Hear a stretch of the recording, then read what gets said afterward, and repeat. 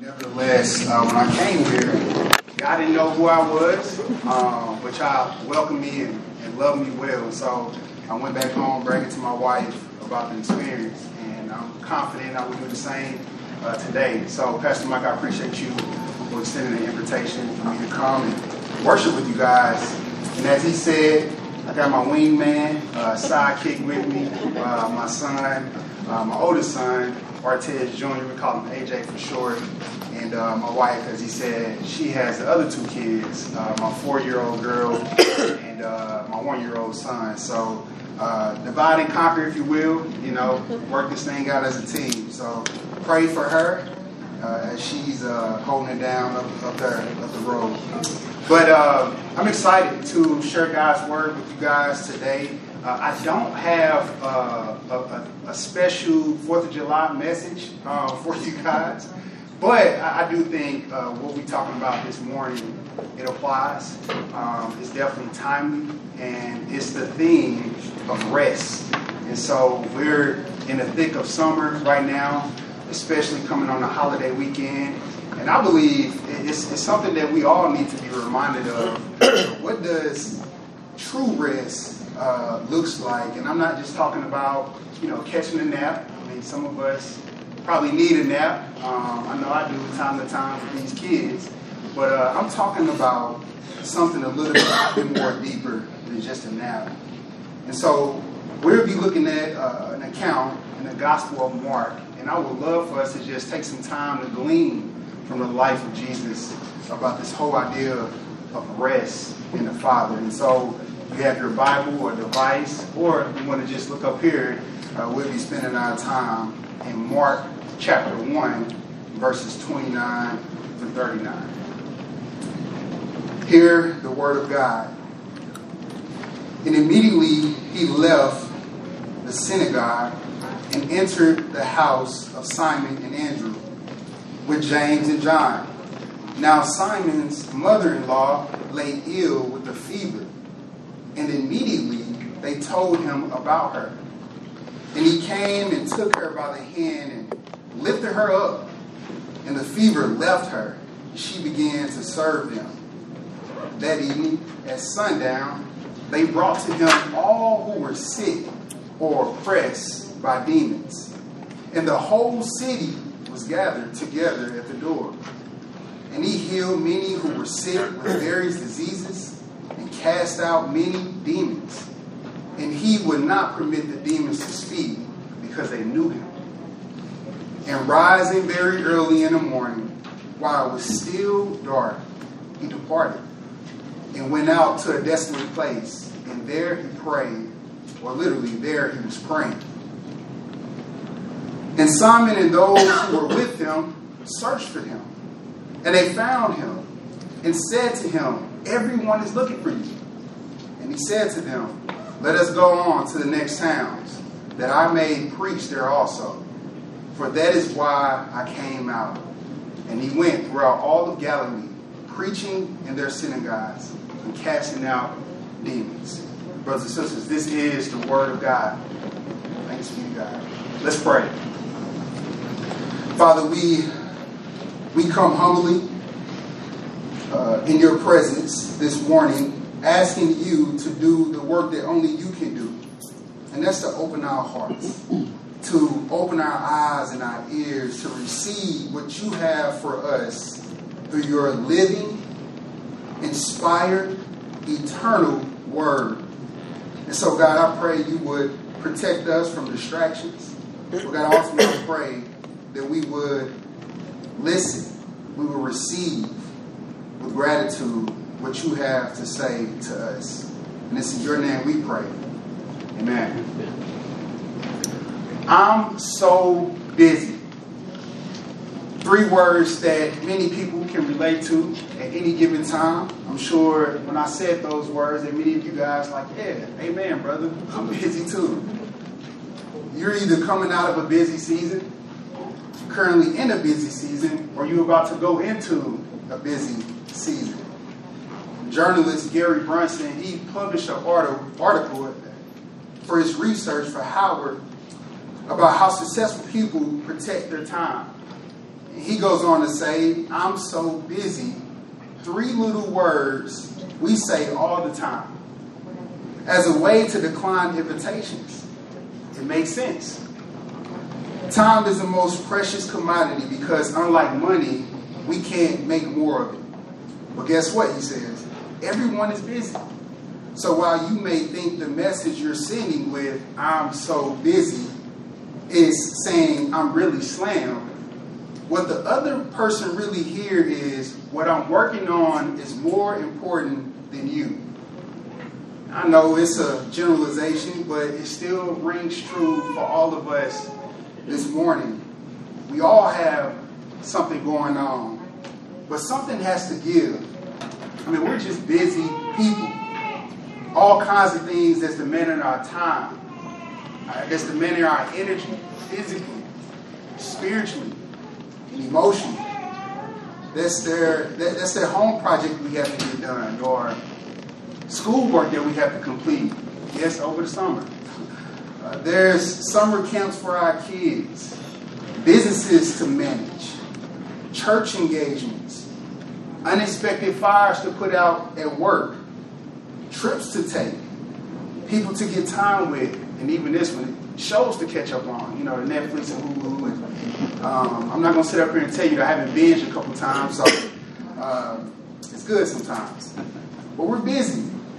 But let's be honest. We live in a culture that promotes and glamorizes productivity, that glamorizes busyness, grinding, burning it at both ends. Don't get me wrong. Certain seasons requires that. Maybe more hours at work to provide for your family. But nevertheless, it is this overarching theme that our culture is selling and pushing towards us. We work hard so we can play hard and rest hard. And even that vacation sometimes doesn't always hit the way you thought it would. But the heart of the matter, it isn't primarily about being busy or about being productive, because those things aren't sinful within themselves. But I will say this, I'm convinced that the downfall for many of us is that we intentionally and sometimes unintentionally reject God's invitation to come and rest in Him. So is this true of your life as you stop and examine the past couple months, past couple weeks of your life? My brothers and sisters, our Savior, He's calling all of us to gladly accept His invitation to come and to rest in Him. But on the other side, to reject this belief that we don't have enough time to rest in God. So hear me again. Busyness and productivity isn't bad. As we just read in our text this morning in Mark Gospel account, Jesus Himself was a busy man. I mean, He always had something going on.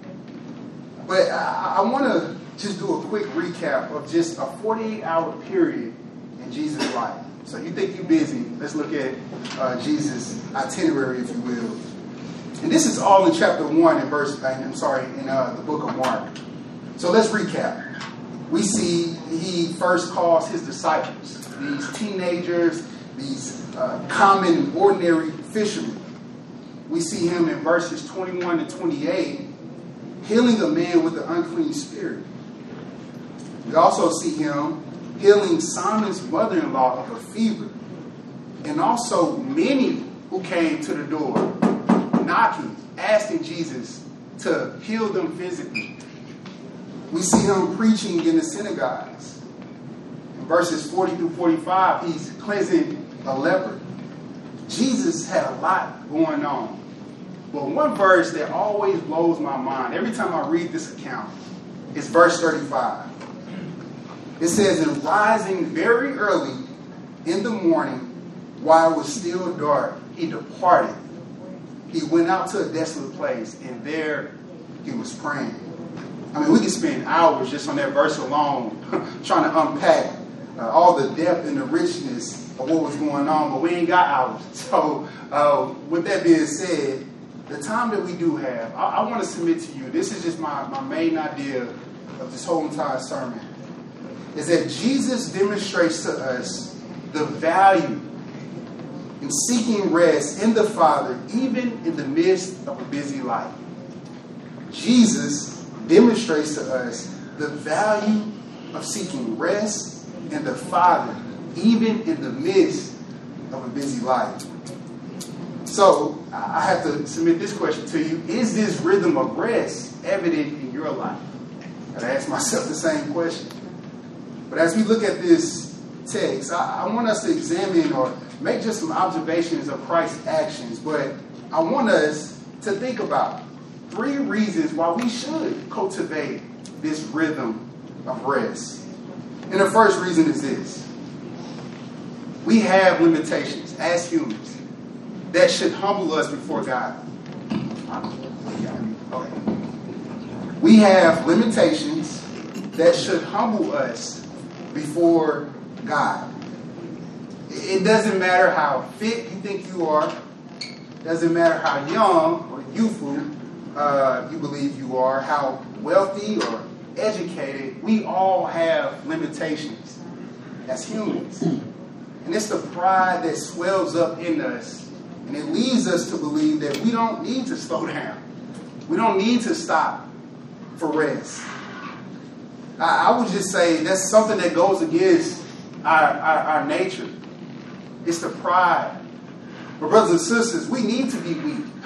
It's a good thing to be weak and to acknowledge that we need God. We need God to fill us up. But the beauty, as we see Jesus, who is God, the beauty of the doctrine of the incarnation is that God became man to identify with us, to sympathize with us in our weaknesses. So he humbled himself and he wrapped himself in flesh so that we can have a suitable Savior to sympathize with our weaknesses. So Jesus intentionally and perfectly embodied a rhythm of rest throughout his life. We see him slowing down to be restored by the Spirit in the Father's presence. There were many people who demanded his time. There were still people who had to be healed. He had relationships to be cultivated, right? I mean, he had his disciples. They were living life on life with him. No matter where he went, they was with him. And so you see these small episodes of him departing from the crowd, even departing from the disciples, to get away, to just relax. And so if Jesus, who is God, stopped in the midst of a busy life, how much more are we? So we need to be refreshed physically, mentally, emotionally, and spiritually. There's so much stuff that's going on. I was reading just a prayer request in a bulletin of all the different kinds of needs. We're people who are affected with all kinds of things that's going on in our personal lives, our families, in the community. So we need to stop. We need to be refreshed. And there's so many blessings to stop and just sit in the presence of God. Think about the psalmist. In Psalm 16, verse 11, it reads, "You will fill me up with joy in your presence, with eternal pleasures at your right hand." There's so much to benefit from by stopping and sitting in the presence of God. We have limitations. We need to be reviewed. I can't help but to think about, 3 or 4 years ago, I got into running. I've never been a runner in my life. I played sports, but nothing long distance or anything. So I was looking for a challenge. And a good friend of mine, he kind of put the bug in my ear. He said, "Hey, we should sign up for the St. Jude Half Marathon together." I'm like, "Half Marathon? What is that?" He said, "It's 13.1 miles. I'm like, 13.1 miles? I can't even remember the last time I walked 13.1 miles, let alone run 13.1 miles. But nevertheless, we set out. We had a goal. We started training. We would do several runs throughout the week. And gradually, I could see myself getting more and more prepared for this race. I was pretty impressed. I'm like, man, this is good. It's life-giving, right? So I can remember, if any of y'all are familiar with the St. Jude Half Marathon, or St. Jude Race Week. They have it every year. And it's a huge event. You're talking about thousands of people come from all over the world and participate in this race. Hundreds and thousands of people are around the city cheering and supporting the runners. So I remember coming up to the race. It was a lot to take in, but I was excited. I had my playlist in. You know, I had my this belt that had these these Jew packs that kind of give me an extra boost when I need it. It was a whole thing. So I remember I took off, right? First 3 miles, not a big deal. Man, this is easy. I'm loving it. You know, music in. I'm just kind of taking in the scenery. But around 5, 6, 7, I started feeling it. But one thing I was getting excited about, you see in the race, they had these hydration stations, right? So it's people on the side of the race, and they handing out these cups. And so as the runners, this is my running impersonation. As the runners are running, you know, they kind of stop, like a pit stop, get some water, get some Gatorade, pickle juice. They had all kinds of things on the side of these, on the side of the road. But I can just remember that was enough motivation for me when I could see this huge sign that reads hydration station in 2 miles. So I'm booking it. I can't wait to get to the hydration station in 2 miles. And just to get a little sip, just to refresh me to keep going. I ended up finishing the race. It was miserable, but I'm glad I did it after all. But I appreciate that experience, brothers and sisters, because it reminds me on a deeper level spiritually. You see, the Christian life is sort of like a marathon. It ain't a sprint. And so on this long, hard marathon, we as believers, we get tired. We get drained. And we need to slow down and stop and sip from God's hydration stations.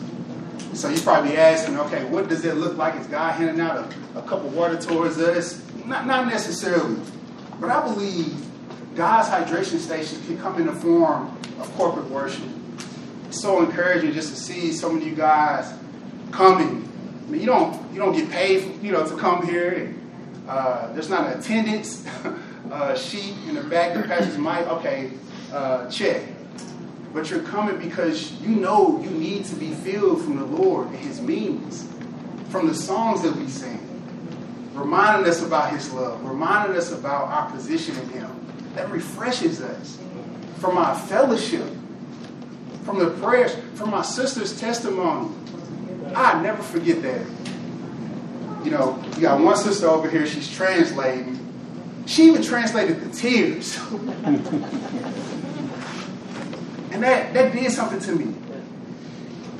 And so we have these corporate hydration stations as we take in the means of God, and eventually at some point in the service, we're going to take the bread. We're going to take the cup, which reminds us of His blood and His body.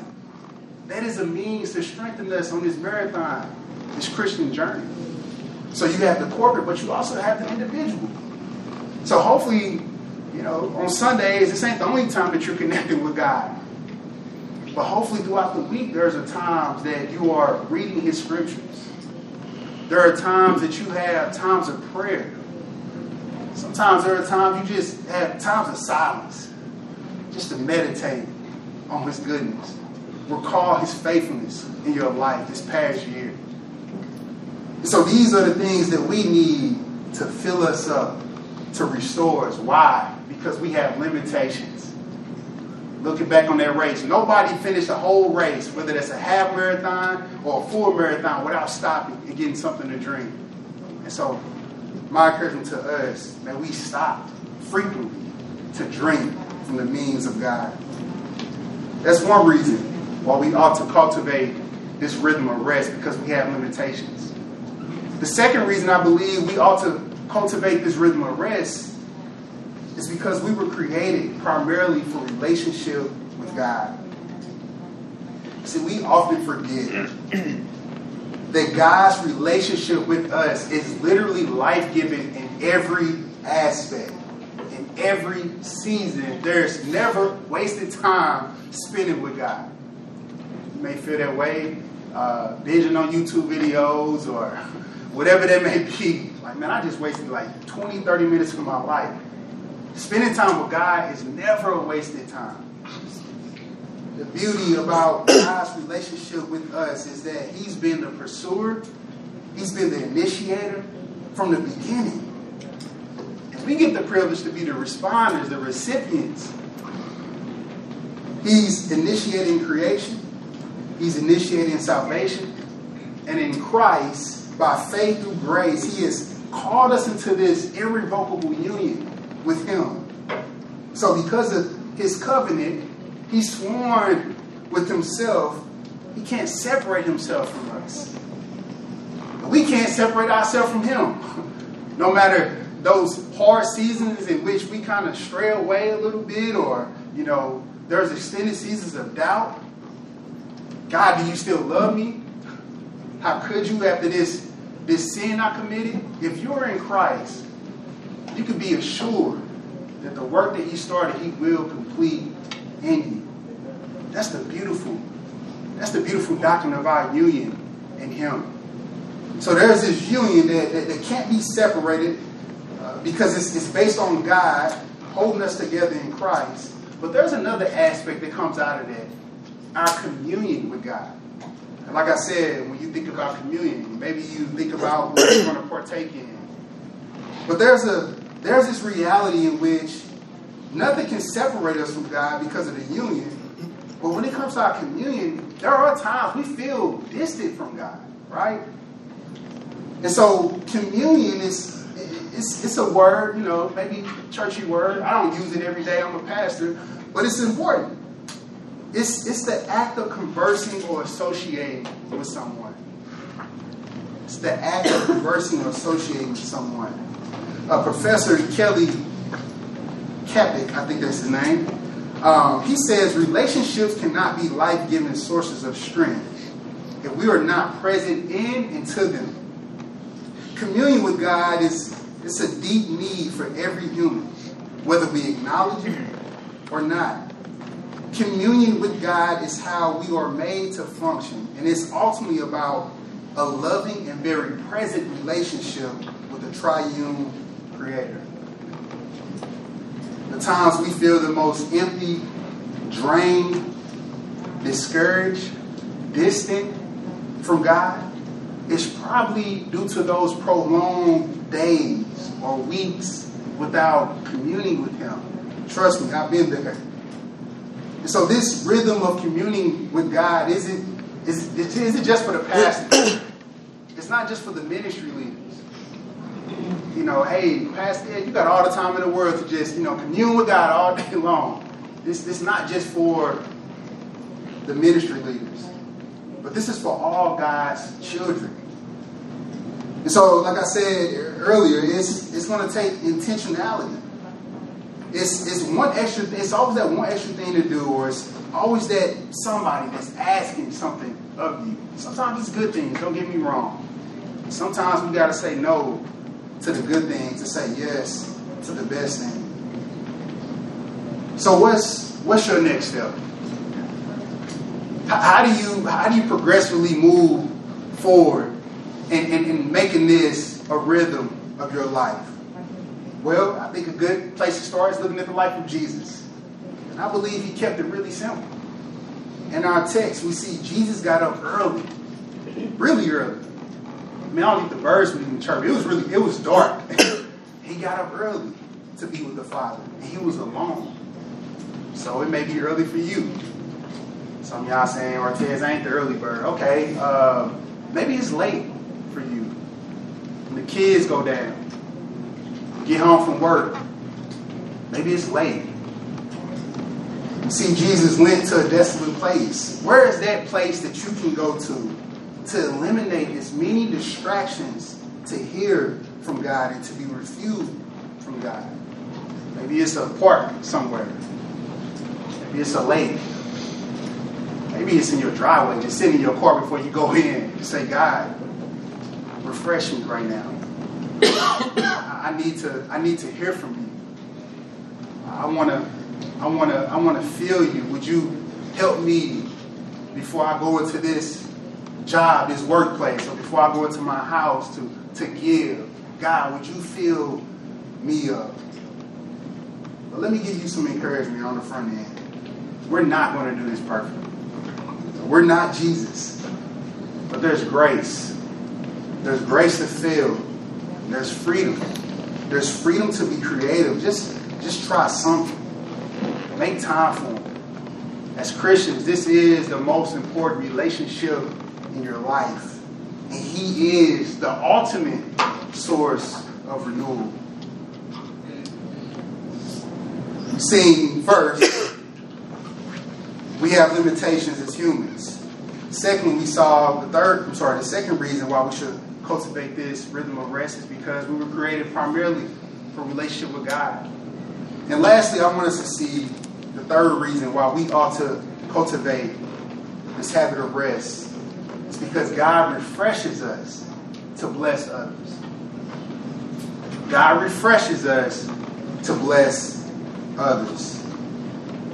It's still amazing to read about the kind of schedule Jesus had on any given day. He had no time that was wasted. Again, Jesus, being fully human, he had physical needs. He needed to rest. But he chose to get up early, go some distance to get away from the people and to pray to the Father.